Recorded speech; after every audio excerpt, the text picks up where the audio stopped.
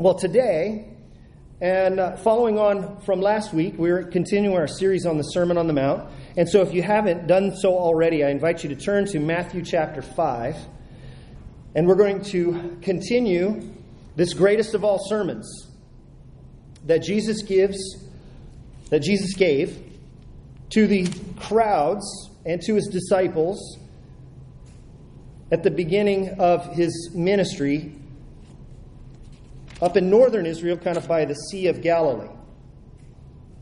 And so our scripture reading today is going to pick up with where we will actually include with what we started and talked about last week in verse 17 about this very thing that was part of our questions at the New City Catechism, about the law and about the prophets.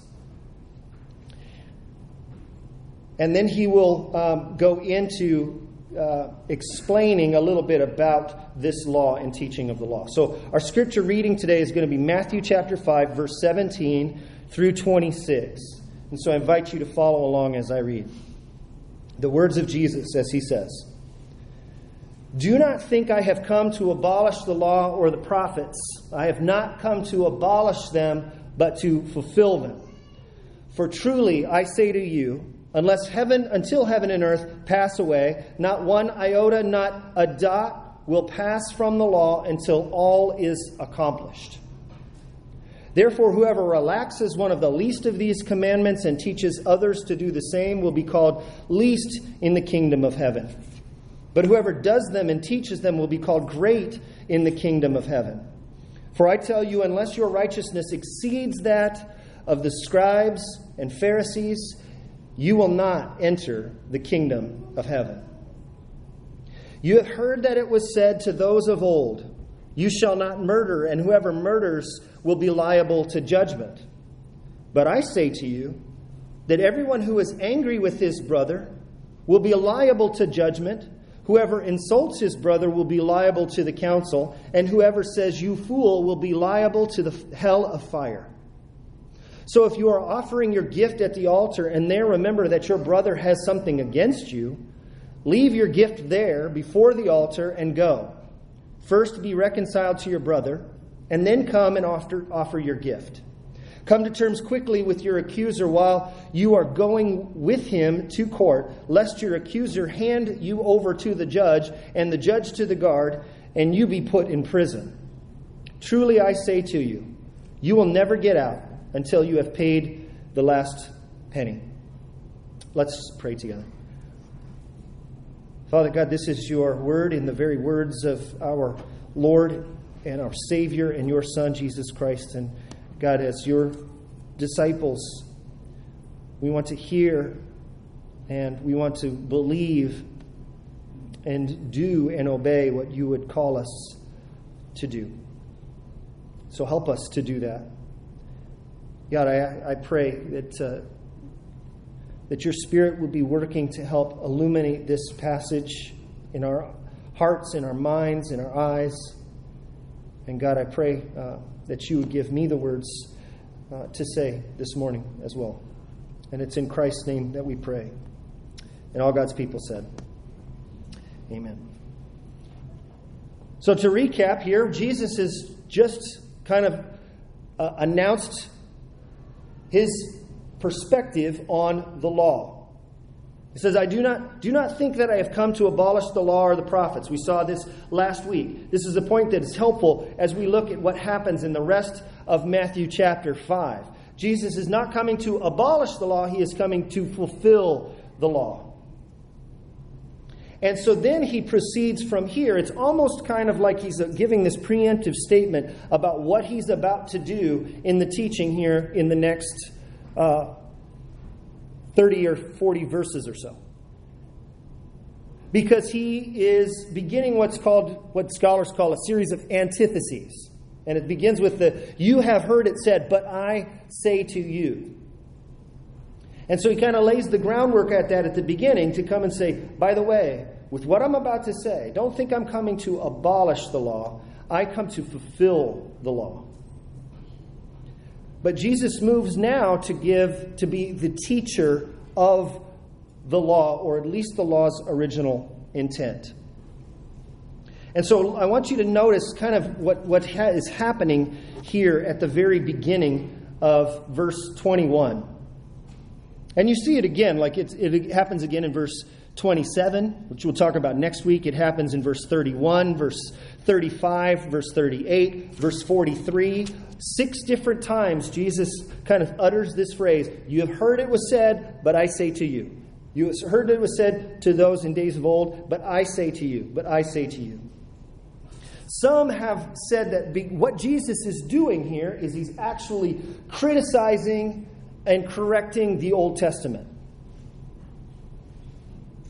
That kind of God acted one way in times past, but now he's changed his mind, and now he's acting a different way with the coming of Christ.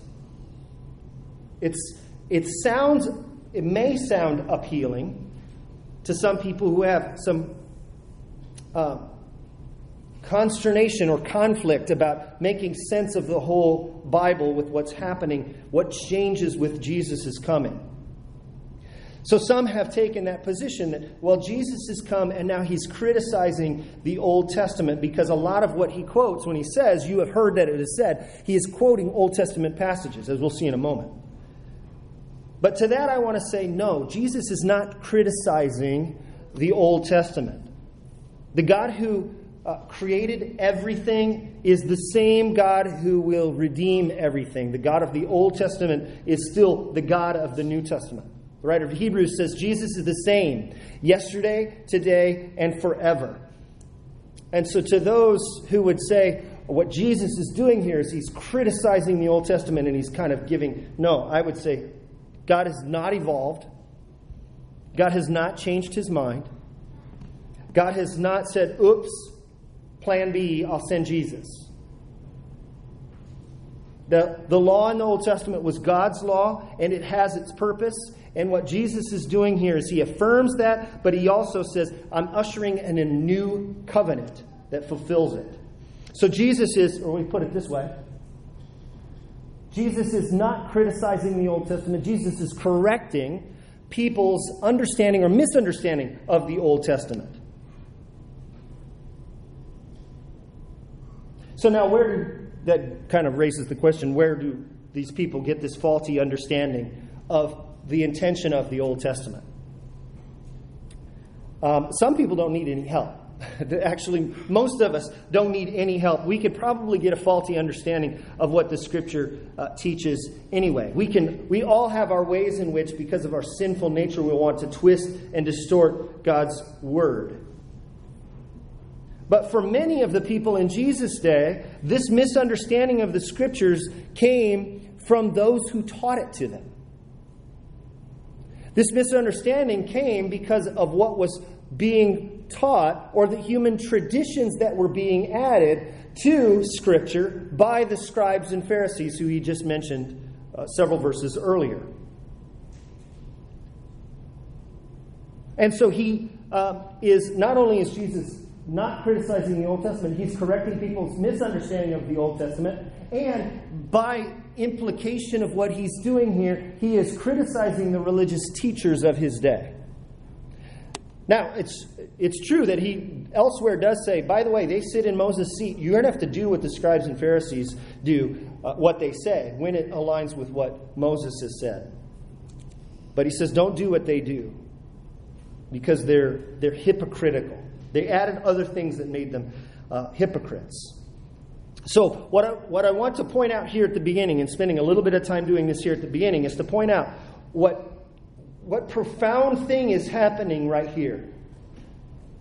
Jesus, with him saying these things, to criticize the religious leaders of the day, but to affirm the Old Testament, but to correct people's misunderstanding of it, he's doing this, you have heard it said, but I say to you. And don't miss the power of this. Jesus is, in saying this, Jesus is claiming to act as the Old Testament Scriptures' final interpreter. Jesus is the final arbiter of what the revealed Scriptures meant. It's a pretty powerful statement for him to do this in those days. in that day. He says, I'm here to tell you the true meaning and true intent of what the law was going in. He's not subverting it. He's kind of adding to it the true heart and the true meaning behind it. Are you with me? And so this is why he prefaces by saying, don't think I've come to abolish this. I'm actually going to kind of drive down deeper into what's there. And this also explains the end of the sermon, where the crowd is amazed at his teaching, where they say he taught as one who had authority, not as the religious leaders who would just quote Rabbi so-and-so, Rabbi so-and-so, Rabbi so-and-so. Jesus doesn't have to say, you've heard it said, but Rabbi so-and-so says this. Jesus comes and says, you heard it said, but I tell you. Whoa. So it's helpful for us to keep that in mind as we listen to this first of these antitheses here. Okay, so first he wants to establish what the law is. Here's the first one. What is the law? Verse 21. You shall not murder. He has said, you have heard that it was said, you shall not murder, and whoever murders will be liable to judgment. That first part of that is actually a quote from Exodus chapter 20. The rest of it is kind of an accumulation of other verses all throughout the Old Testament. So here, you shall not murder.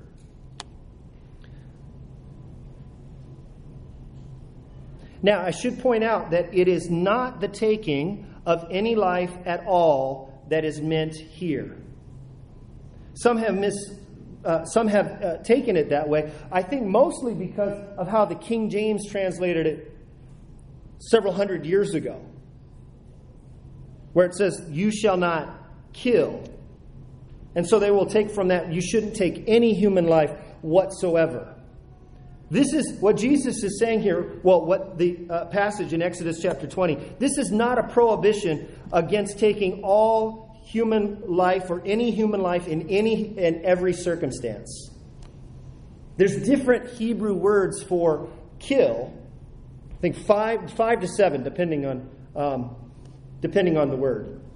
This one here is the unlawful taking of human life, and it could either be premeditated, but it could be from just utter neglect. Or we would kind of say it in our modern terms, we would say this is murder in the first degree. Or maybe even second degree. So this is not a prohibition against war.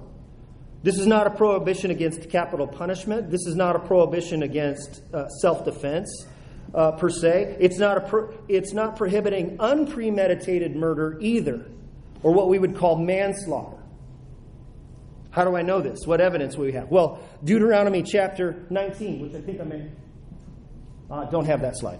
Deuteronomy chapter 19 gives instructions to the Israelites about designating certain cities as cities of refuge for someone to flee to. Who?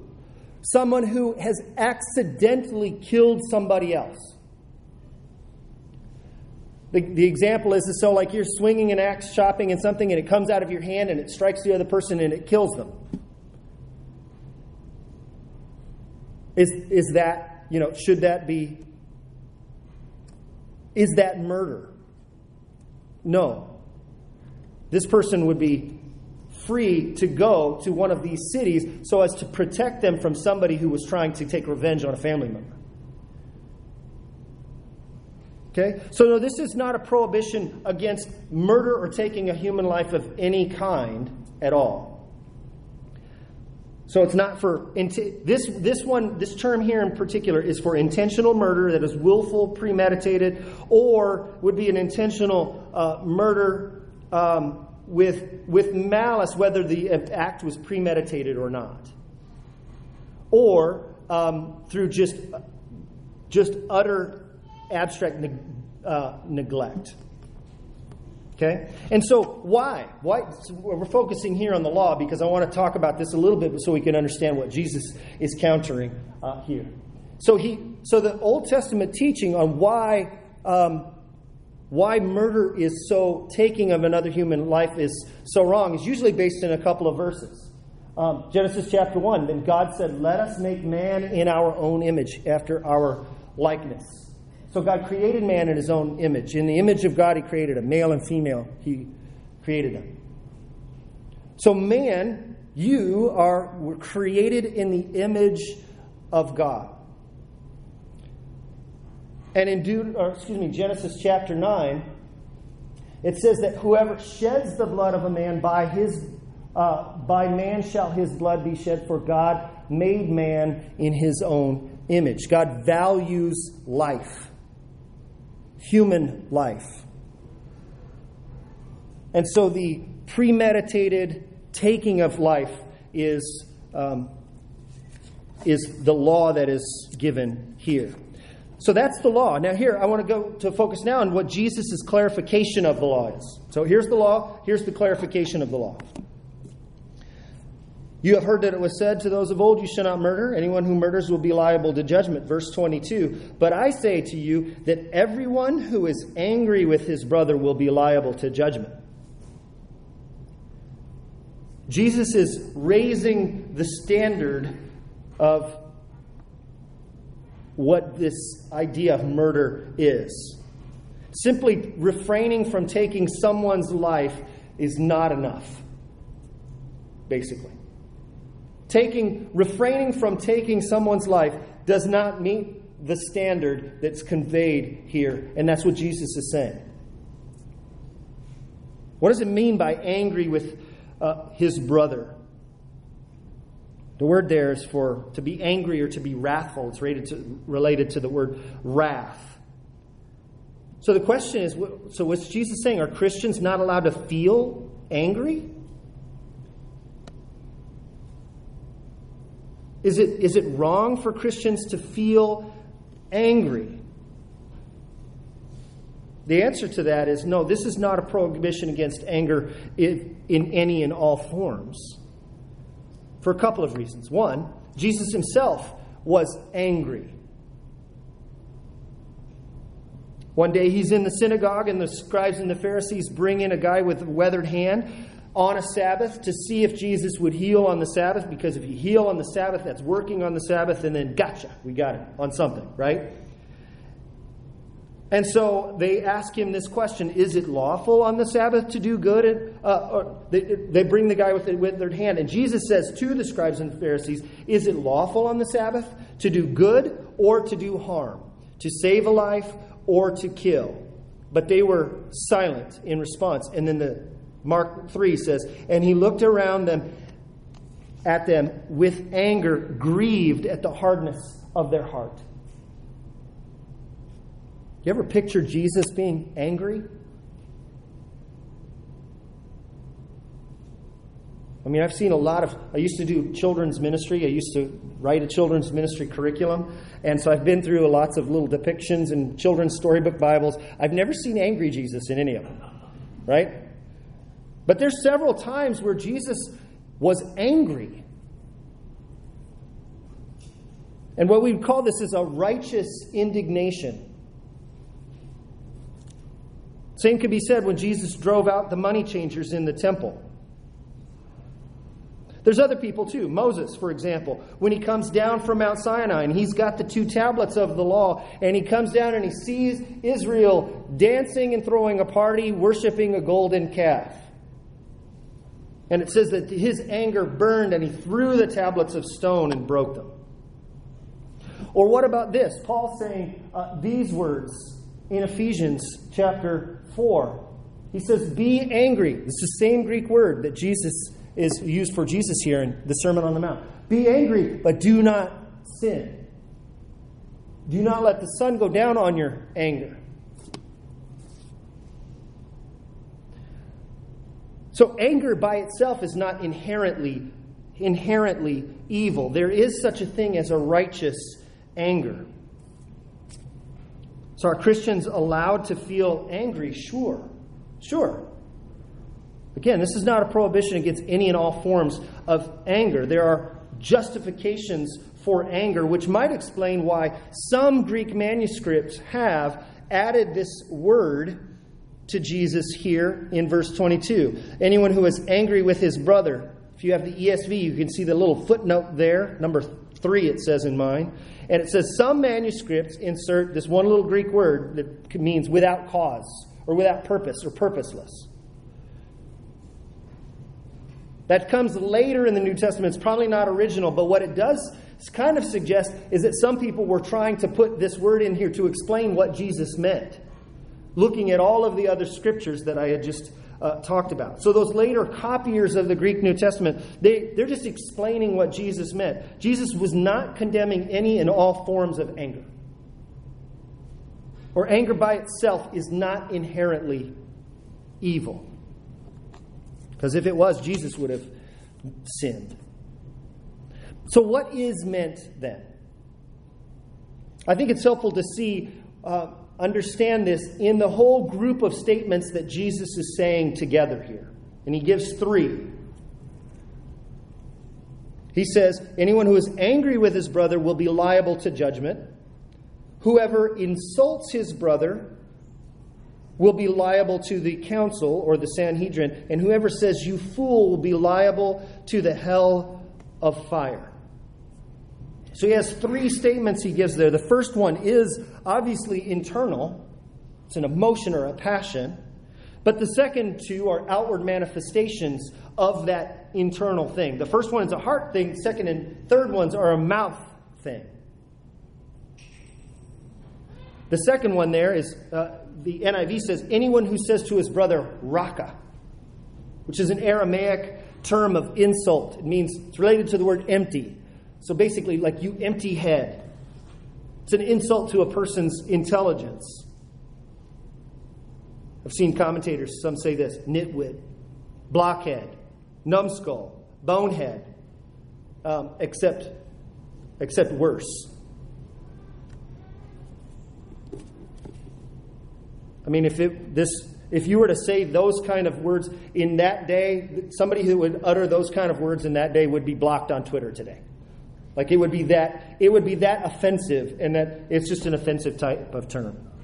The second one there, or the third one that's listed, is you fool. It's moros is the Greek word there. That's where we get the word moron. It means fool. And again, there are times when Jesus used that exact word to the scribes and the Pharisees. So it must... there must be kind of a little shades of meaning that are used there, because otherwise Jesus would be violating his own teaching. But the overall picture that you get from all of these is that these are clearly abusive type of language.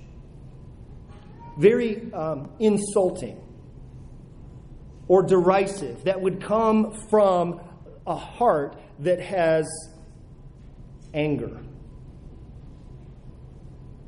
I'm not talking about feeling emotion or frustration or something like that, or even a kind of a righteous anger, but an anger that's allowed to sit and to dwell and fester and manifest itself in even uttering very harsh and abusive language.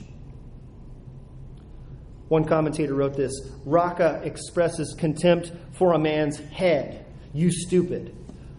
Moros expresses contempt for his heart or his character. Or you scoundrel. So what does anger mean here?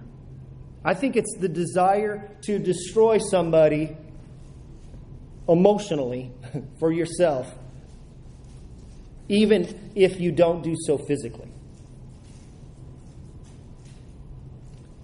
And it can be verbally abusive, saying spiteful things about that person.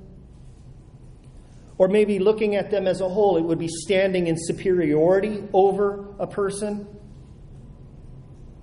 We've just come off of a political year, and I would think that Jesus is probably most grieved about the type of language that would be used back and forth on American to another American, right?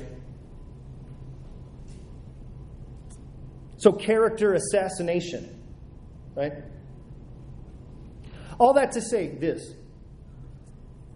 So first one, remember, it's a heart thing that can manifest itself in mouth things. And Jesus said, out of the abundance of the heart, the mouth speaks.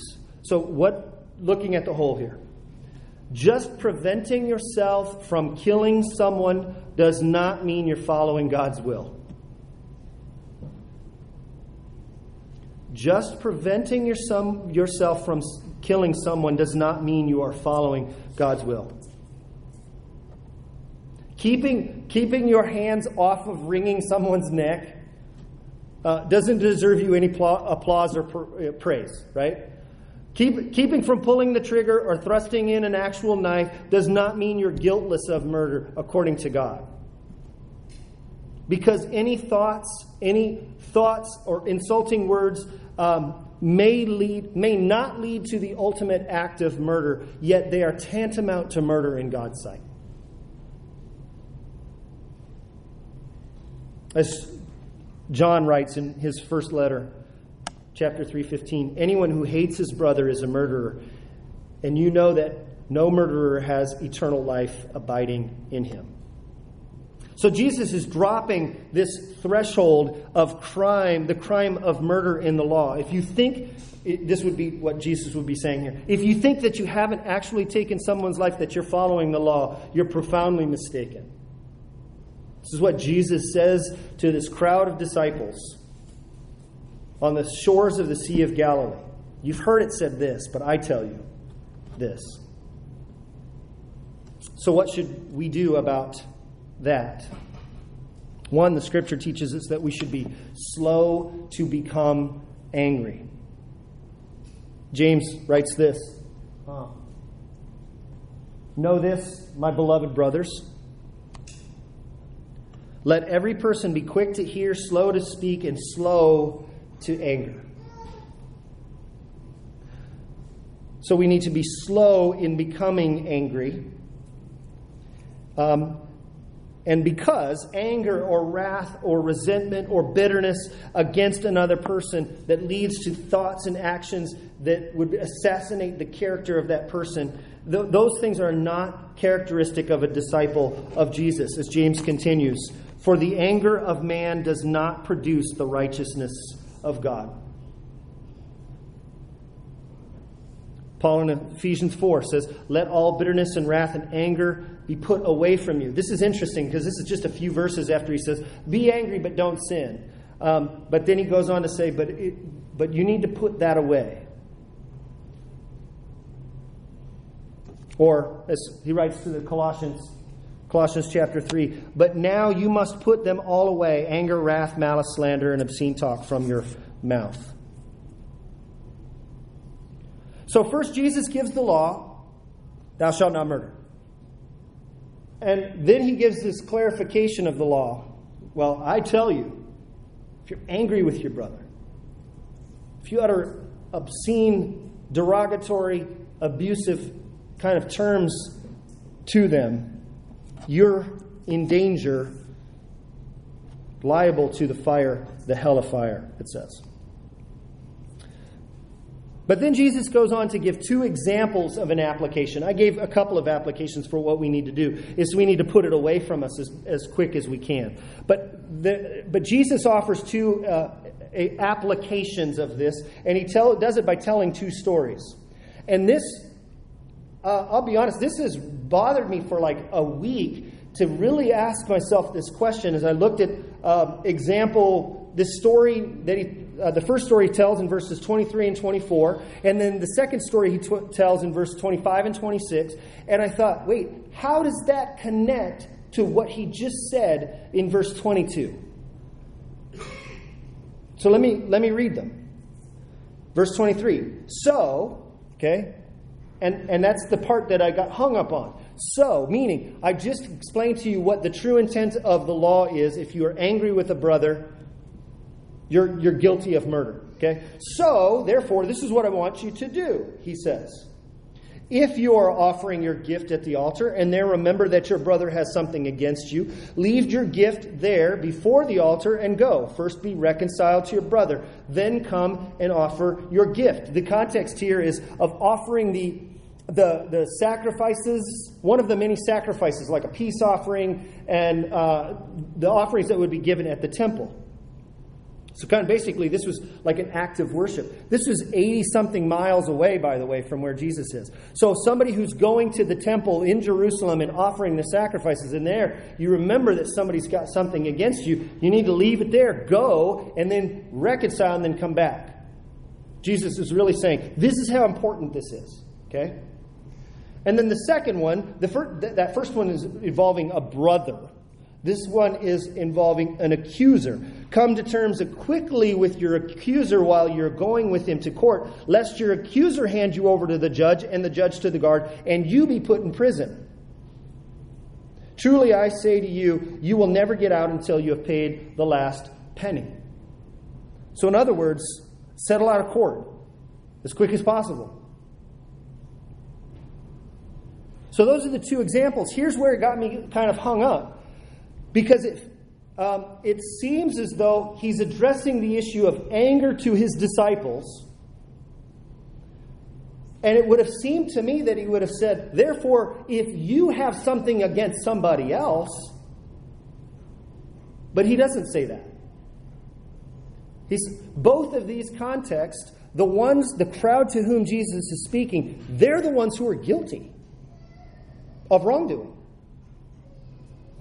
If you're offering your gift at the altar, and you remember, your brother has something against you, meaning you've done something wrong, and they have a claim against you. Same thing for the second one. Who's the one that's in danger of going to prison until every last bit of the debt is paid? His hearer, the audience. Do you see what the struggle? I went, okay, it seemed to me that it would make more sense that he would say, okay, now if you have something against somebody else, meaning you're angry, then you need to deal with it. The concern here seemed to be the other person's anger. Some other person's anger. Are you with me?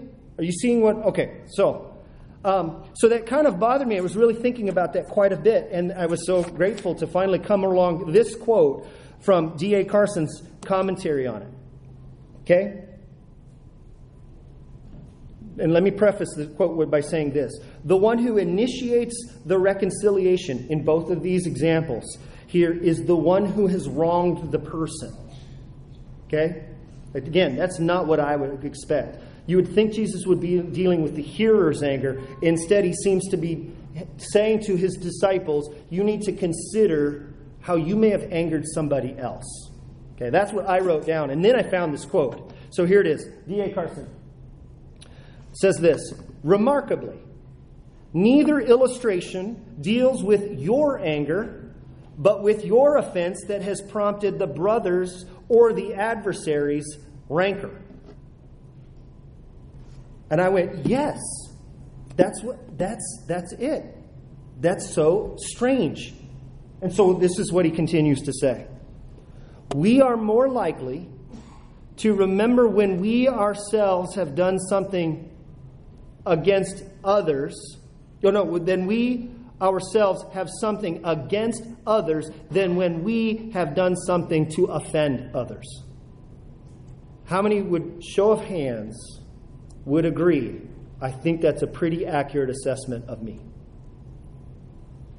We are more likely to remember when somebody else has wronged us than we are to remember in the ways we have wronged somebody else. We're more likely to remember when we ourselves have something against others than when we have done something to offend others. If we are truly concerned about our anger and hate, we should be no less concerned when we engender them in others. And I think I've known these different stories, this whole thing for quite some time. I never thought of how they connected, and I think that makes sense of how they connected. I think what Jesus is doing here is addressing the ways in which we have wronged other people. Because you would think if it's about your anger and your anger towards somebody else, then you need to do some work of forgiveness. Jesus gets to that. That's later in this Sermon on the Mount. He's going to talk quite a bit about what you need to do to forgive. But I think that this concern about anger is not only a concern about your anger, it's a concern about how you have angered others. And so a couple of things that I wrote down here. If you feel anger towards someone, it is often because they have done something against you. And so you have a charge against them. You have a case against them, right? I think what Jesus is saying here by connecting these two is when you feel anger towards someone who has truly wronged you, you need to, one, let go of that anger immediately, and two, turn it around and examine yourself, do a little personal inventory, and find out how you have probably offended or angered somebody else.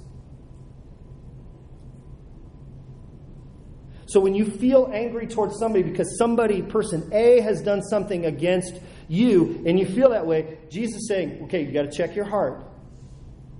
Check your anger here.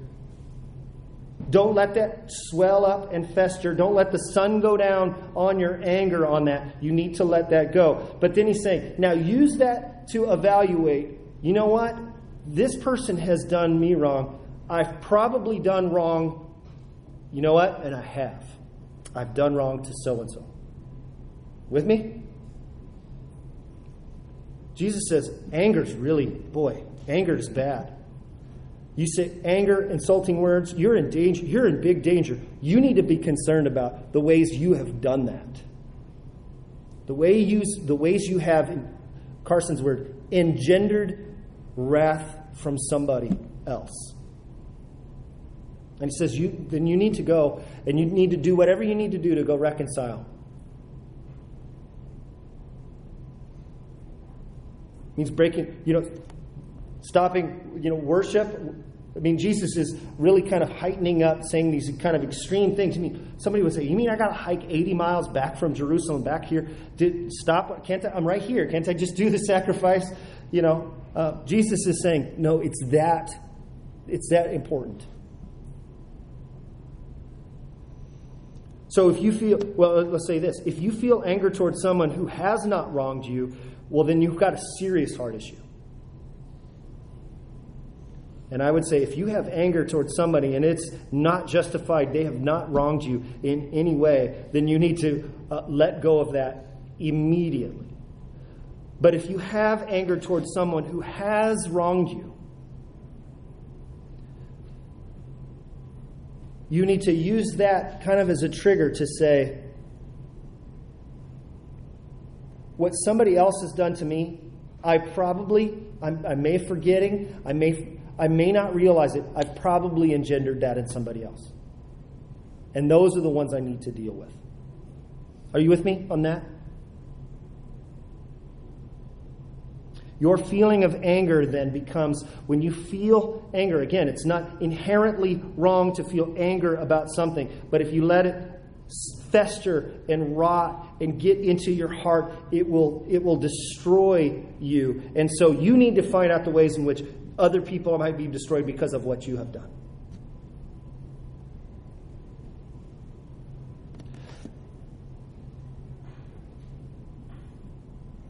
Jesus says, I say to you that anyone who is angry with his brother will be liable to judgment. Whoever insults his brother will be liable to the council.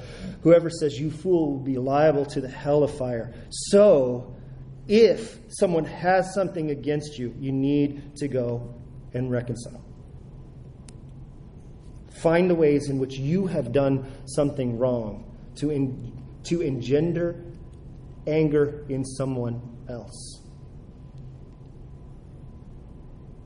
And it wouldn't be inappropriate to close our discussion about how to deal with this anger without mentioning the ways in which,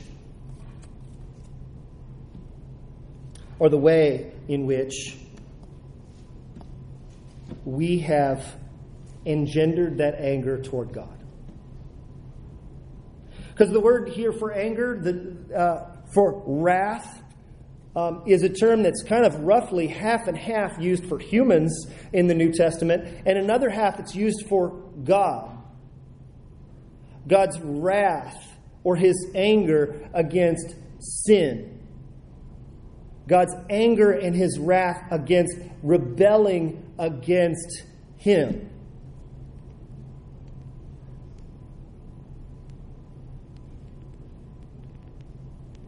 So when we think about it, we go, you know what? We've actually engendered wrath against God.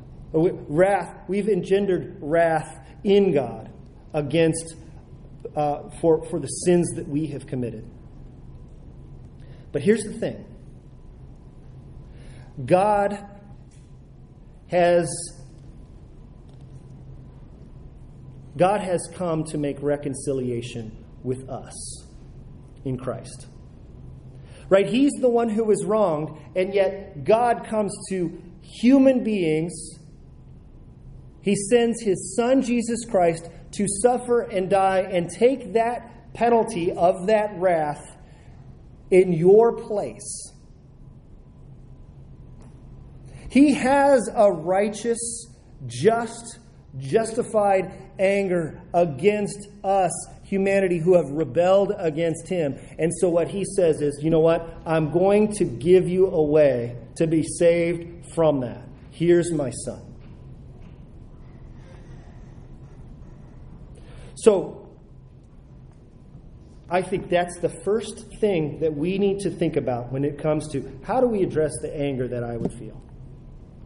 Well, stop and think of the ways in which you have engendered anger in others, but in the ways in which you have engendered anger in God.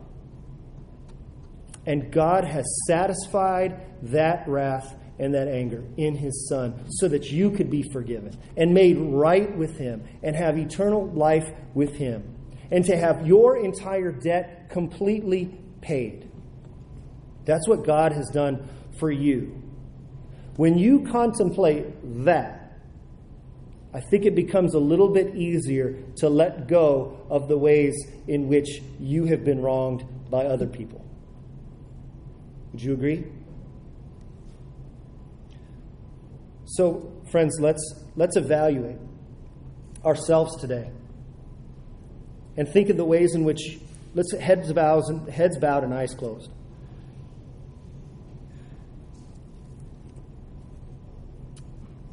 And just check your heart.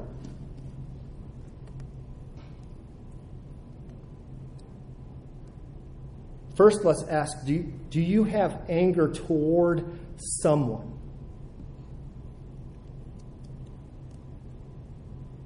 And then ask, is that justified? If the answer is no, friends, I encourage you in the name of Christ, let that go.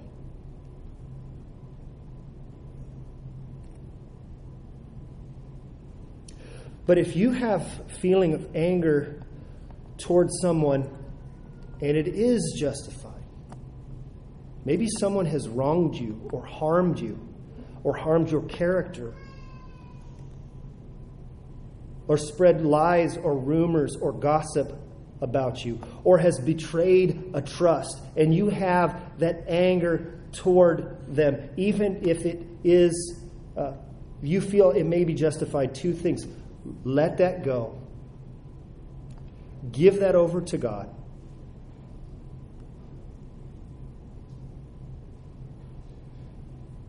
And then think, I've probably done wrong myself.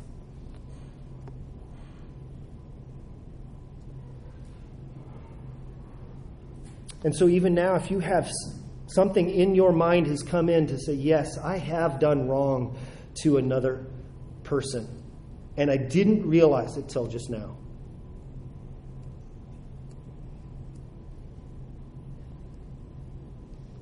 Ask for strength right now from God to do what you need to do to go and reconcile.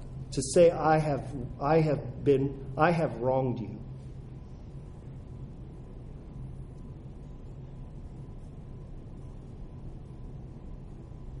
And all the while, let your courage to do so be fueled by the fact and the truth that God has come to reconcile you to Him. And that it cost Him His Son. Let's pray. Father God, oh, we are truly overwhelmed with gratitude at the preciousness of your word that we have before us. What a priceless gift this is, that the God of the universe would speak to us and that would deal with the very deepest of problems that we have. God, we thank you that you would come to address those things in us, and to do so with a people who flatly just reject you. God, we're grateful that you would speak to us. Thank you for the words of Jesus who spoke these so long ago and how relevant and real they are to us today. God, help us to put these into practice. Make us aware of the ways in which we have harbored anger and resentment and bitterness and wrath toward someone. And God, help us to remove that. Make us aware of the danger that we're in by harboring that. And God, make us aware of the ways in which we are harming others and endangering others by what we do. Help us to do the work of reconciliation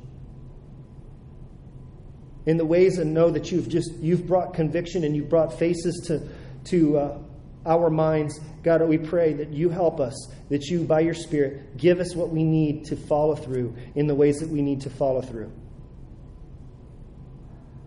so that we can truly be your Son's people, that we can follow this greatest of all sermons that Jesus has given us, that we take your good and perfect and holy law that was fulfilled in Christ, and that we take it and internalize it, and that we do it by the power of your Spirit within us. God, do that in us, we ask. In Christ's name, and by the power of the Holy Spirit. And all God's people said, amen and amen.